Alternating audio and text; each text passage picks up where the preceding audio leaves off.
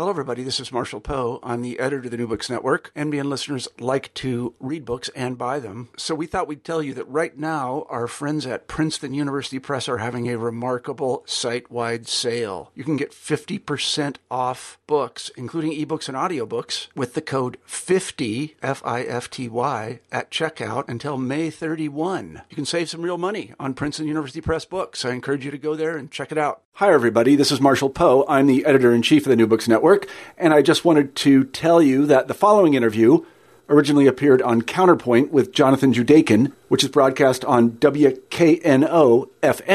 I hope you enjoy it.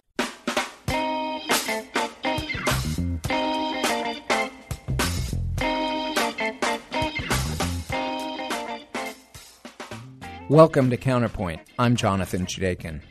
70 years after the Holocaust, we're still sorting through the wreckage wrought by the Nazi plunder of not only museums and art collections, businesses and homes, but also furniture, musical instruments, and Judaica, including books and archives that document the Jewish past. Lisa Moses Leff is with me today to talk about her new book, paradoxically entitled The Archive Thief, the man who salvaged French-Jewish history in the wake of the Holocaust. Her book, part detective story, part biography, focuses on a peculiar individual, the historian Zsuzsa Tchaikovsky. Introducing her work, Leff writes, he was a pioneer in the field of French-Jewish history. Tchaikovsky wrote scores of articles in the field, most on topics no one had ever researched before, and many of which are still considered indispensable even decades after they were written. Beyond his scholarly work, Tchaikovsky was also a devoted collector of French Judaica. He began his collecting in the late 1930s. Then, in the aftermath of the Holocaust, racked by grief and determined to facilitate the writing of an objective history of the catastrophe, he gathered evidence of the persecution from Jewish leaders in Paris and from the wreckage of bombed-out buildings in Berlin. Many Jews in France and the United States saw his collecting of those papers as a heroic effort. But in time, this rescuer became a thief. Most of the documents he acquired in the 1950s, mostly pertaining to Jewish history in France since the 17th century, he stole from the archives. Lisa Moses Leff, I'm so happy to talk to you about The Archive Thief. Welcome. Thanks. So, Lisa, Zsuzsa Tchaikovsky is such a fascinating character, but obviously most people have never heard of him. Tell us why you wanted to tell his story. It's kind of an odd choice for a historian to tell the story of a rather obscure historian. But it all goes back to when I started doing my dissertation research on a completely different topic in French Jewish history. And when I went to the archives, it was completely obvious. You could not help but notice that things were missing. And when I asked around about, why things that were on the list weren't in fact available, I was told this story that a respectable historian whose name I knew, whose articles were well regarded, had stolen in all these institutions. So I went ahead and finished my dissertation, but I couldn't forget Tchaikovsky. And when I was done with that first book, I turned to this. And I saw it not only as an opportunity just to satisfy my curiosity, but also to bring to light something that we historians rarely talk about, which is how the archives we use were constructed in the first place. So maybe you can say a little bit more about that. Like, why is it that a more general audience beyond professional historians should care about the way that archives themselves are put together and constructed? One of the things that's so interesting, and this comes from archivists themselves, really, is that we tend to think of the past as just a collection of facts that we could go and look up, or, at this point, that we could go and Google, and they would just be available to us.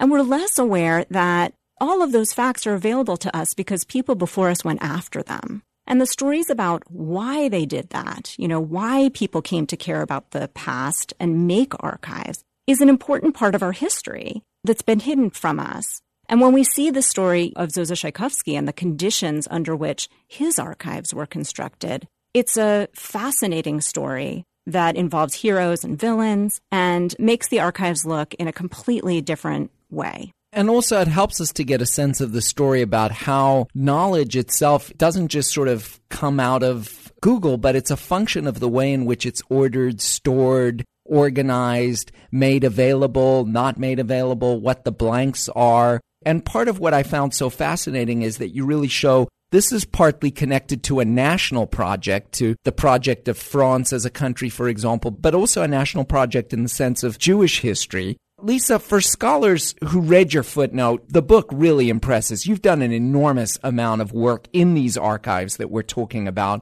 but the way that you write this story is like a sleuth on the trail of a crime. Tell us a little bit about how you piece the story together.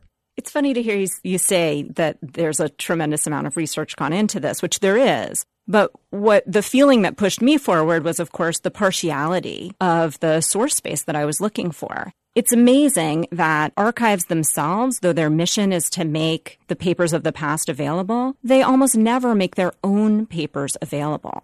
So researching this project was just a dogged attempt to get at anything, right? So I went to France and I poked around in archives and sat there and researched everything about the context, asking over and over again, do you have anything about this guy, Zsuzsa Tchaikovsky? And of course they didn't. What I learned was that, first of all, a thief who's any good at being a thief doesn't leave any traces. So there's no document trace in the places where he stole. And then also this interesting fact that archives don't keep their own records. So my research, the reason why it looks so dogged is simply because I spent a lot of time sitting in archives reading about the context in which Tchaikovsky worked. Part of what I found really fascinating is you would use sort of just little markings on his own work to note that out of the tens of thousands of documents ultimately that he ended up stealing and selling, you knew which were his in part by some of the traces that he left. Exactly. And that's ultimately what I had to do. And the other place where there were signs were in Tchaikovsky's own articles, where he footnotes pieces that were in his collection. And then you could it just says the footnote would be in the author's collection. And then you kind of trace, well, where was it previously? The other place really where most of the finds came from was after day sitting in archives trying to research the context, archivists grew interested in me. And eventually, after a few months, they gave me things that were in their personal collections. And that's how I learned, some of the biggest finds that I had were things that were handed to me by archivists themselves. That is how I pieced together what he did. What it didn't tell me was his personality, because one of the difficulties of researching someone who's a rather obscure figure, rather than, say, Abraham Lincoln, is he didn't leave behind a diary or an archive. The papers that say the Zsuzsa Tchaikovsky papers that are held at the YIVO are really just drafts of articles. So it was very hard to get his voice, and it took a long time and a total accident to find this cache of letters that he wrote, hundreds of letters that he wrote in Yiddish to his mentors during World War II. And once I had his personality, then I had the answer to the main question that motivates the book, which is not just what did he do, but why did he do it? And we're going to dig into that in a lot more detail. But why don't you start by painting a little bit of a portrait of who he was, where he came from, what his itinerary was, and then we'll explore that in more detail. And also, the answer to why did he do it has everything to do with the answer to your question, where is he from? Tchaikovsky was born in a small town in Poland that was majority Jewish. It was a town called Zarumb. And he was born in 1911, so by the time he was coming of age, it was the time of, interwar Poland, an independent country, and Jews in his town were very, very poor, and they were leaving to go to big cities, and many of them, if they could, were emigrating abroad.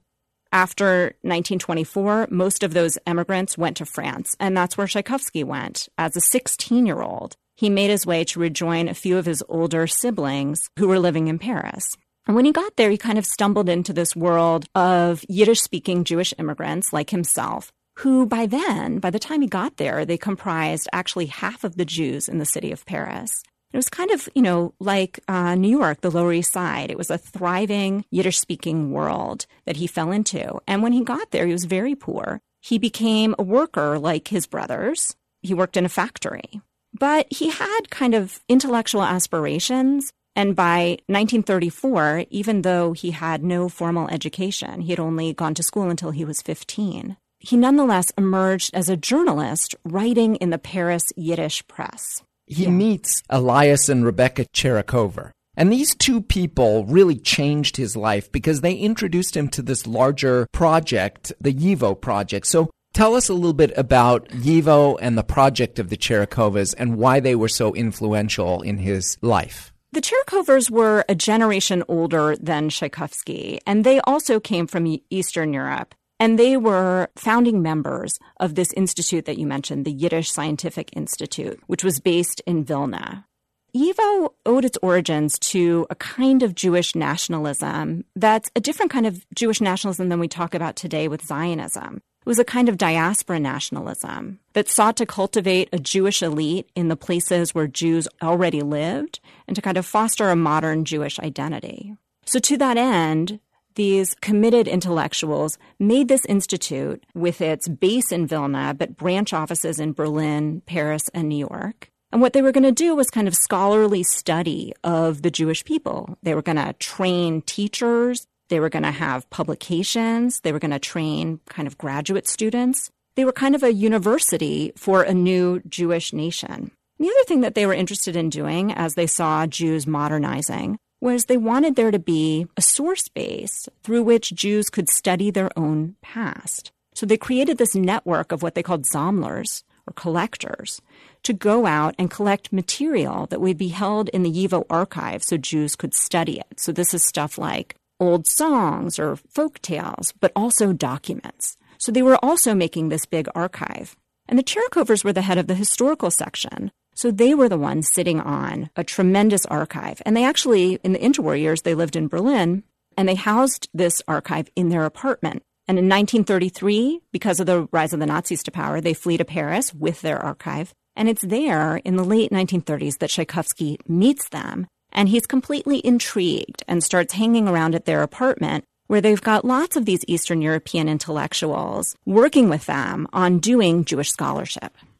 He doesn't even finish his high school education, but he begins writing for the Yiddish press. And it's a flourishing Eastern European environment that he finds himself in Paris. And he himself now begins to collect for Yivo. And under the Cherikovas, he begins to embark on his development as a scholar. What happened to Tchaikovsky during the Second World War?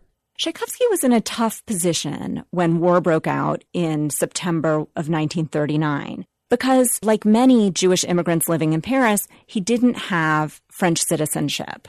And this put him in a scary position. Jews in his position were very afraid of being rounded up by the police in France right away when war broke out. So the Jewish leadership reached out to immigrant Jews and told them, if you want to really make your status regular and be safe, the only thing to do is to volunteer for the French Foreign Legion. And it's this that Tchaikovsky did in the fall of 1939. So the Cherikovers were able to secure a visa relatively early on after Germany conquers France in 1940. But Tchaikovsky's in a very different position because he was a soldier. And in June of 1940, he actually was in battle and he was gravely wounded. A bullet actually pierced him through the chest. He was lucky to have survived. It went in through his lung and came out, and he winds up in a military hospital in the fall of 1940 and winds up recuperating in this small town in southern France that, by pure coincidence, the town is called Carpentras, was home to one of the oldest Jewish communities in France. So even as he is recuperating and worrying about his future, he's also spending his time there developing his skills in history and going around and looking for documents about the local Jewish past. Does he begin to try and send those materials back to the Cherikovers who are in New York? And what happens to him subsequently over the course of the war years?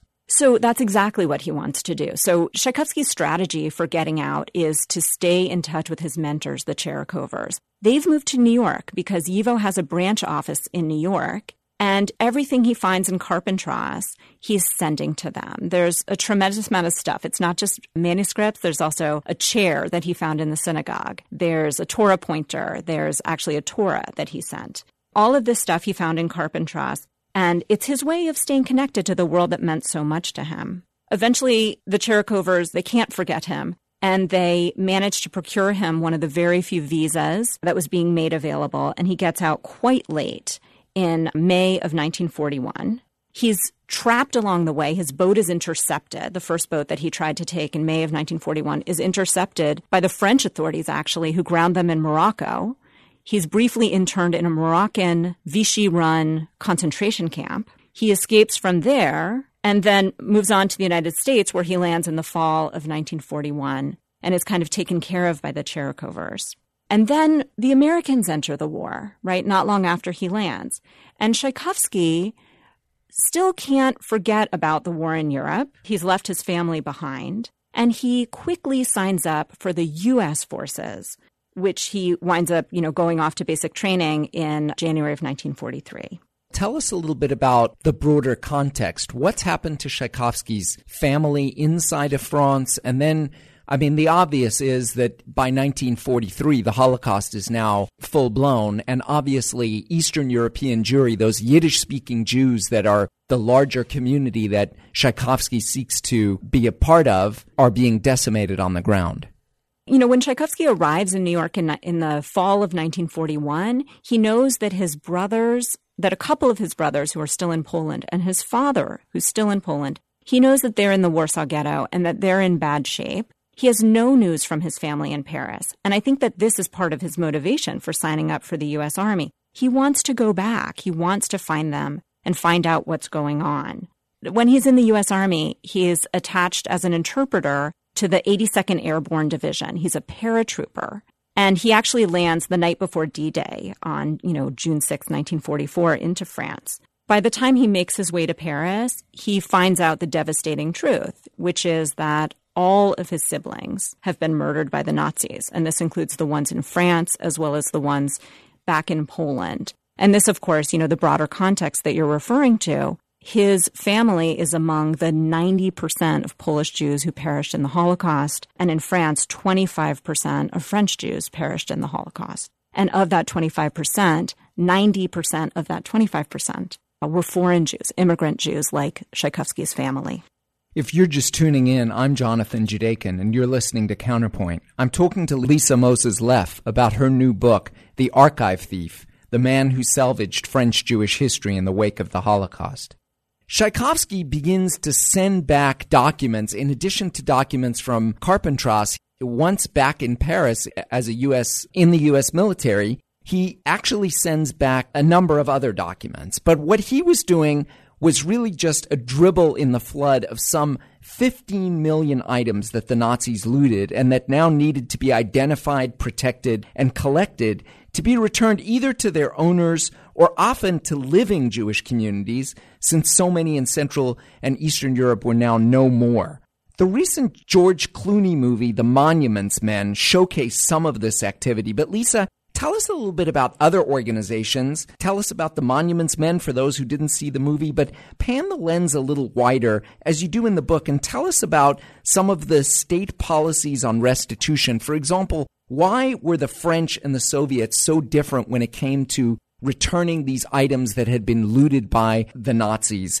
Tell us a little bit about the Jewish Cultural Reconstruction Project developed by the Americans, as well as the efforts of Hebrew University to gain access to some of these items. As you're alluding to here, when Tchaikovsky is back in Europe with the U.S. forces between June of 44 and December of 45, he's there exactly at the moment when it's becoming clear to the Allies just how vast the scope of Nazi looting had been. The Nazis had looted across Europe in Jewish art collections and Jewish homes and also Jewish libraries and archives. So Tchaikovsky is already committed, from the 1930s to finding archives. And this is what he does in his spare time when he's there as a GI. Whenever he gets a break, he goes looking around for any evidence about what Jews experienced in this war. And that includes, while he was in France, he found the papers of what's called the UJIF, which is the French Jewish organization that the Nazis established that was supposed to answer, for all the Jewish organizations to the Nazis. He found those papers and sent them to YIVO. And he also, when he was in Berlin, found huge runs of Nazi documents from the kind of bombed out buildings that had been the Nazi ministries. He just kind of, in his spare time, again, went into these buildings and sifted through the rubble to find the documents that would tell Jewish historians what had happened to the Jews. But as you're suggesting, he's doing this in a context, and the context is American authorities, other Allied authorities, that is to say Soviets and British and French authorities, thinking about what to do with Nazi loot. Because as early as January 1943, the Allies had committed themselves to returning whatever loot they could find. When they did this, they probably weren't fully aware of what they were promising, because it turned out that the Nazi looting had been on a scale that had never been seen before. So this was going to be an enormously expensive operation. And what they had committed themselves to in 1943 was just merely doing something to mitigate the effects of Nazi looting. But all of these authorities had very different ideas about what that meant. Probably the most radical ideas about restitution were those of the French. And that's because the French, still were very angry at the Germans about the loss in World War II, but also the experience of World War I, right? They thought of the Germans as big looters who come west, conquering and taking stuff, and they want to punish the Germans. So they not only want their stuff back, restitution, they also want reparations, which is what had happened in World War I. That is to say, if the items that had been looted couldn't be found, they wanted the Germans to pay. The Americans were uncomfortable about this, right? They didn't want to punish the Germans. They actually saw that kind of settlement as part of the problem that led to World War II. They also had very different economic ideas, right, about how Europe should be rebuilt. And they thought crippling Germany with reparations would make it very hard for Germany to reemerge as an economic power. So they were very reticent to do that. They wanted more limited restitutions. And then we have the Soviets, who seem to have had basically no interest in restitutions, probably because of their own ambitions in Europe after the war. So, when they come in, when the Soviet forces come in, they have these, what are known by historians as trophy brigades, where they simply looted things that they found, looted loot that they had found. So this is why so much art that the Nazis had looted from France winds up in the Soviet Union after the war. And these materials came to be known as the twice looted documents, art, that started to be returned in the 1990s. And I guess the last piece of this is just that in the nascent state of Israel, it's not a state yet, but they're also attempting to get their hands on some of this material, in part because they see themselves as the living body of the Jewish people when so many Jews had been decimated in Europe. Now, after the war, Tchaikovsky marries, he begins to work at YIVO in New York, but his prickly personality and unorthodox methods now need to be curbed, leading to a temporary split from the organization, during which he really establishes himself as a scholar of French Jewry. But as he did, the once heroic collector of documents now clearly becomes the archive thief. That's the title of your book. By 1949, there were suspicions of his misdeeds in the archives. Lisa, what was he doing, and why did it take so long for the archivists to finally catch him? It appears that by 49, it seems like the kind of unorthodox collecting methods that he was doing in the war, where he was just simply using his free time when he was in Europe to go around and take things, that he never gave that up. These methods that in the wartime were excusable, understandable, and in many ways even heroic, right? Because he was saving these materials from perhaps, just being destroyed or being looted and taken to the Soviet Union.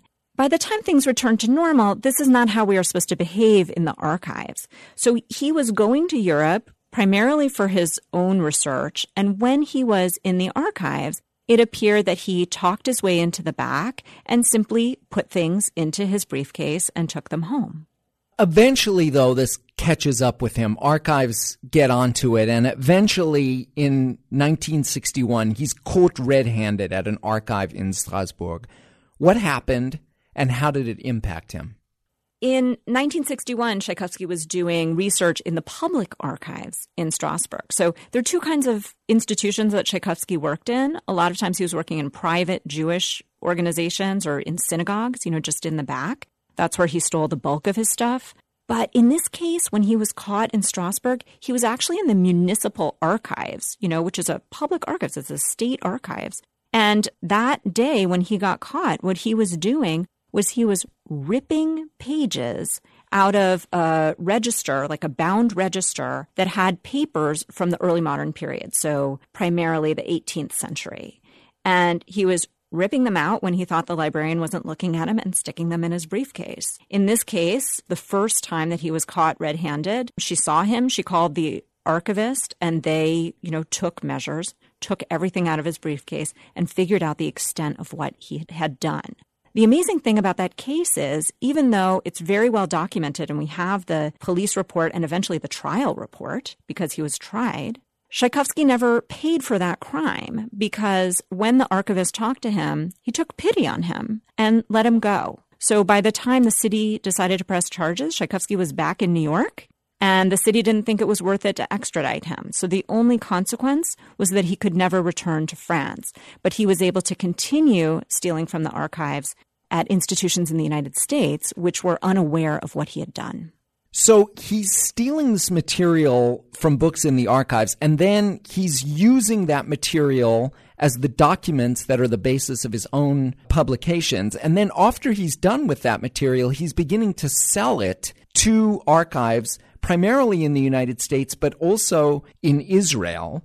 After he's no longer allowed back into France, I imagine he had still already got a lot of material to continue as a scholar, but it's not the last time that he ends up getting caught. What happens to Tchaikovsky in the last part of his life?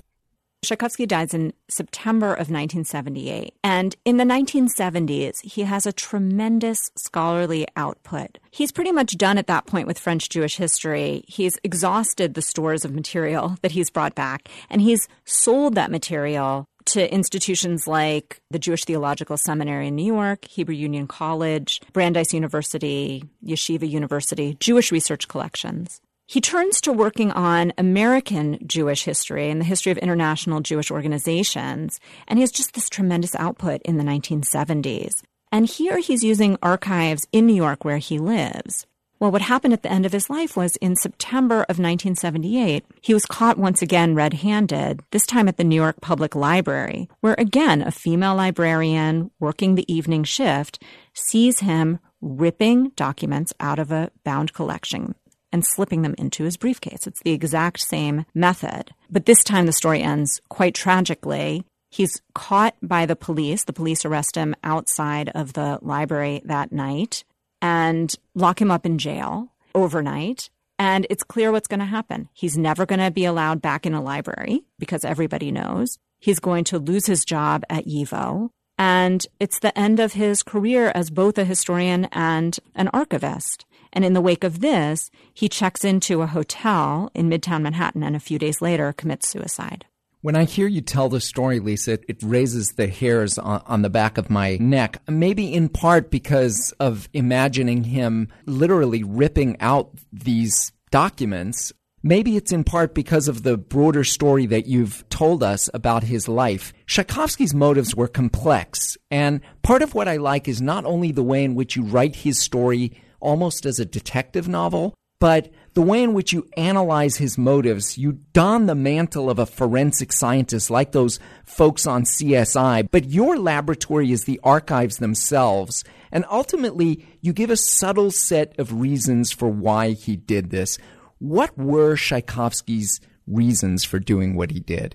And this is, of course, the question of the whole book is like, what would make a respectable historian become an archive thief? And I think in the end, there's three major kinds of motivations here. The first, and I'm sure listeners, hear this first and foremost, the first is just pure pathology, right? When you hear that it's the same method over and over again of this ripping, and that he's doing it in such an obvious and crude way, this is someone who's driven by a certain kind of compulsion. So one of the things I was interested in is like, what are the origins of this compulsion? What would drive a person to do something so risky that's really going to endanger their professional life, in addition to being incredibly immoral and damaging, right? Damaging to these documents. You say hearing about him ripping documents, any historian or any person who appreciates these papers from the past that are so precious is shocked when they hear about how this man treated these precious documents. So this pathology is something I was really interested in, and I do think it has to do with the trauma that he went through in his early life and in the war.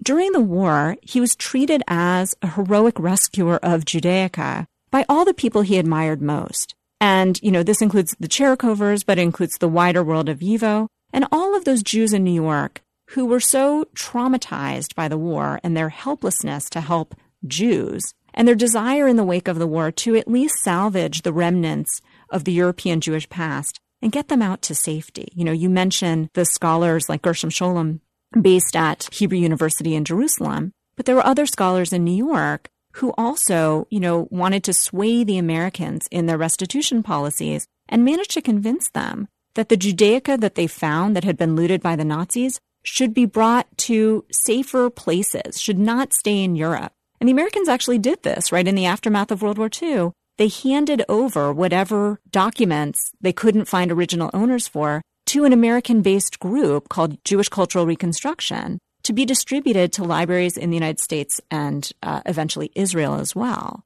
So that experience for Tchaikovsky of being part of that heroic effort made a huge impression on him. And when later in life things weren't going the way he wanted, he returned to this behavior that had once made him a hero and did it again, even though now in this context, it's anything but heroic. I mean, I think that's the very definition of pathology, right? Is doing something so completely inappropriate for its context to try to make the world whole again.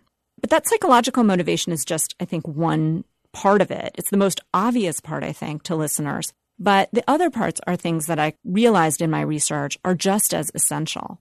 His financial situation was really quite terrible in America. Here was someone who could never get an academic job. He didn't have a PhD. His English wasn't great. And he was working at a time when almost no one was teaching Jewish history within the academy.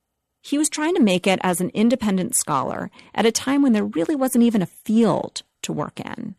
So to support himself as a historian, rather than giving up altogether, he turned to this. And the returns, wasn't great. He lived a very modest life and was always needing more money, but it was enough to keep him going. And then finally, one of the things I thought a lot about was how important having these documents was to him for his research. This guy was really a pioneer in doing social and economic history. And that's the kind of history you can't do just based on manuscripts at the New York Public Library. This is something for which you need a much wider net. And that's precisely what he was doing. So going into the archives and taking out all of this material that documented the lives of ordinary Jews, it's all of that stuff that he needed to see. But because he didn't have the means to pay for it, he instead simplified his research and took it home with him. I think a lot about my graduate students who go to the archives and take pictures with their iPhones or their iPads. Tchaikovsky was working in a world before photocopy. It's a certain kind of mind, it's a certain kind of pathology, but what he was doing was trying to get the documents he needed to do the kind of history he wanted to do. Lisa Moses-Leff, Zosa Tchaikovsky's story is just absolutely fascinating, especially in the way in which you really bring him back to life. Thank you so much for sharing his story that you write about in The Archive Thief, the man who salvaged French Jewish history in the wake of the Holocaust. I really enjoyed having this conversation today on Counterpoint with you. Me too, Jonathan. Thanks so much for having me. Putting a spotlight on the role of scholars, academics, and intellectuals, and how their work illuminates the issues we face locally and globally. Counterpoint is a monthly broadcast on WKNO-FM. To listen to the show in its entirety, visit WKNOFM.org and click on the News menu item, where you'll find a link to Counterpoint. You can podcast Counterpoint by visiting iTunes and searching for WKNO Counterpoint.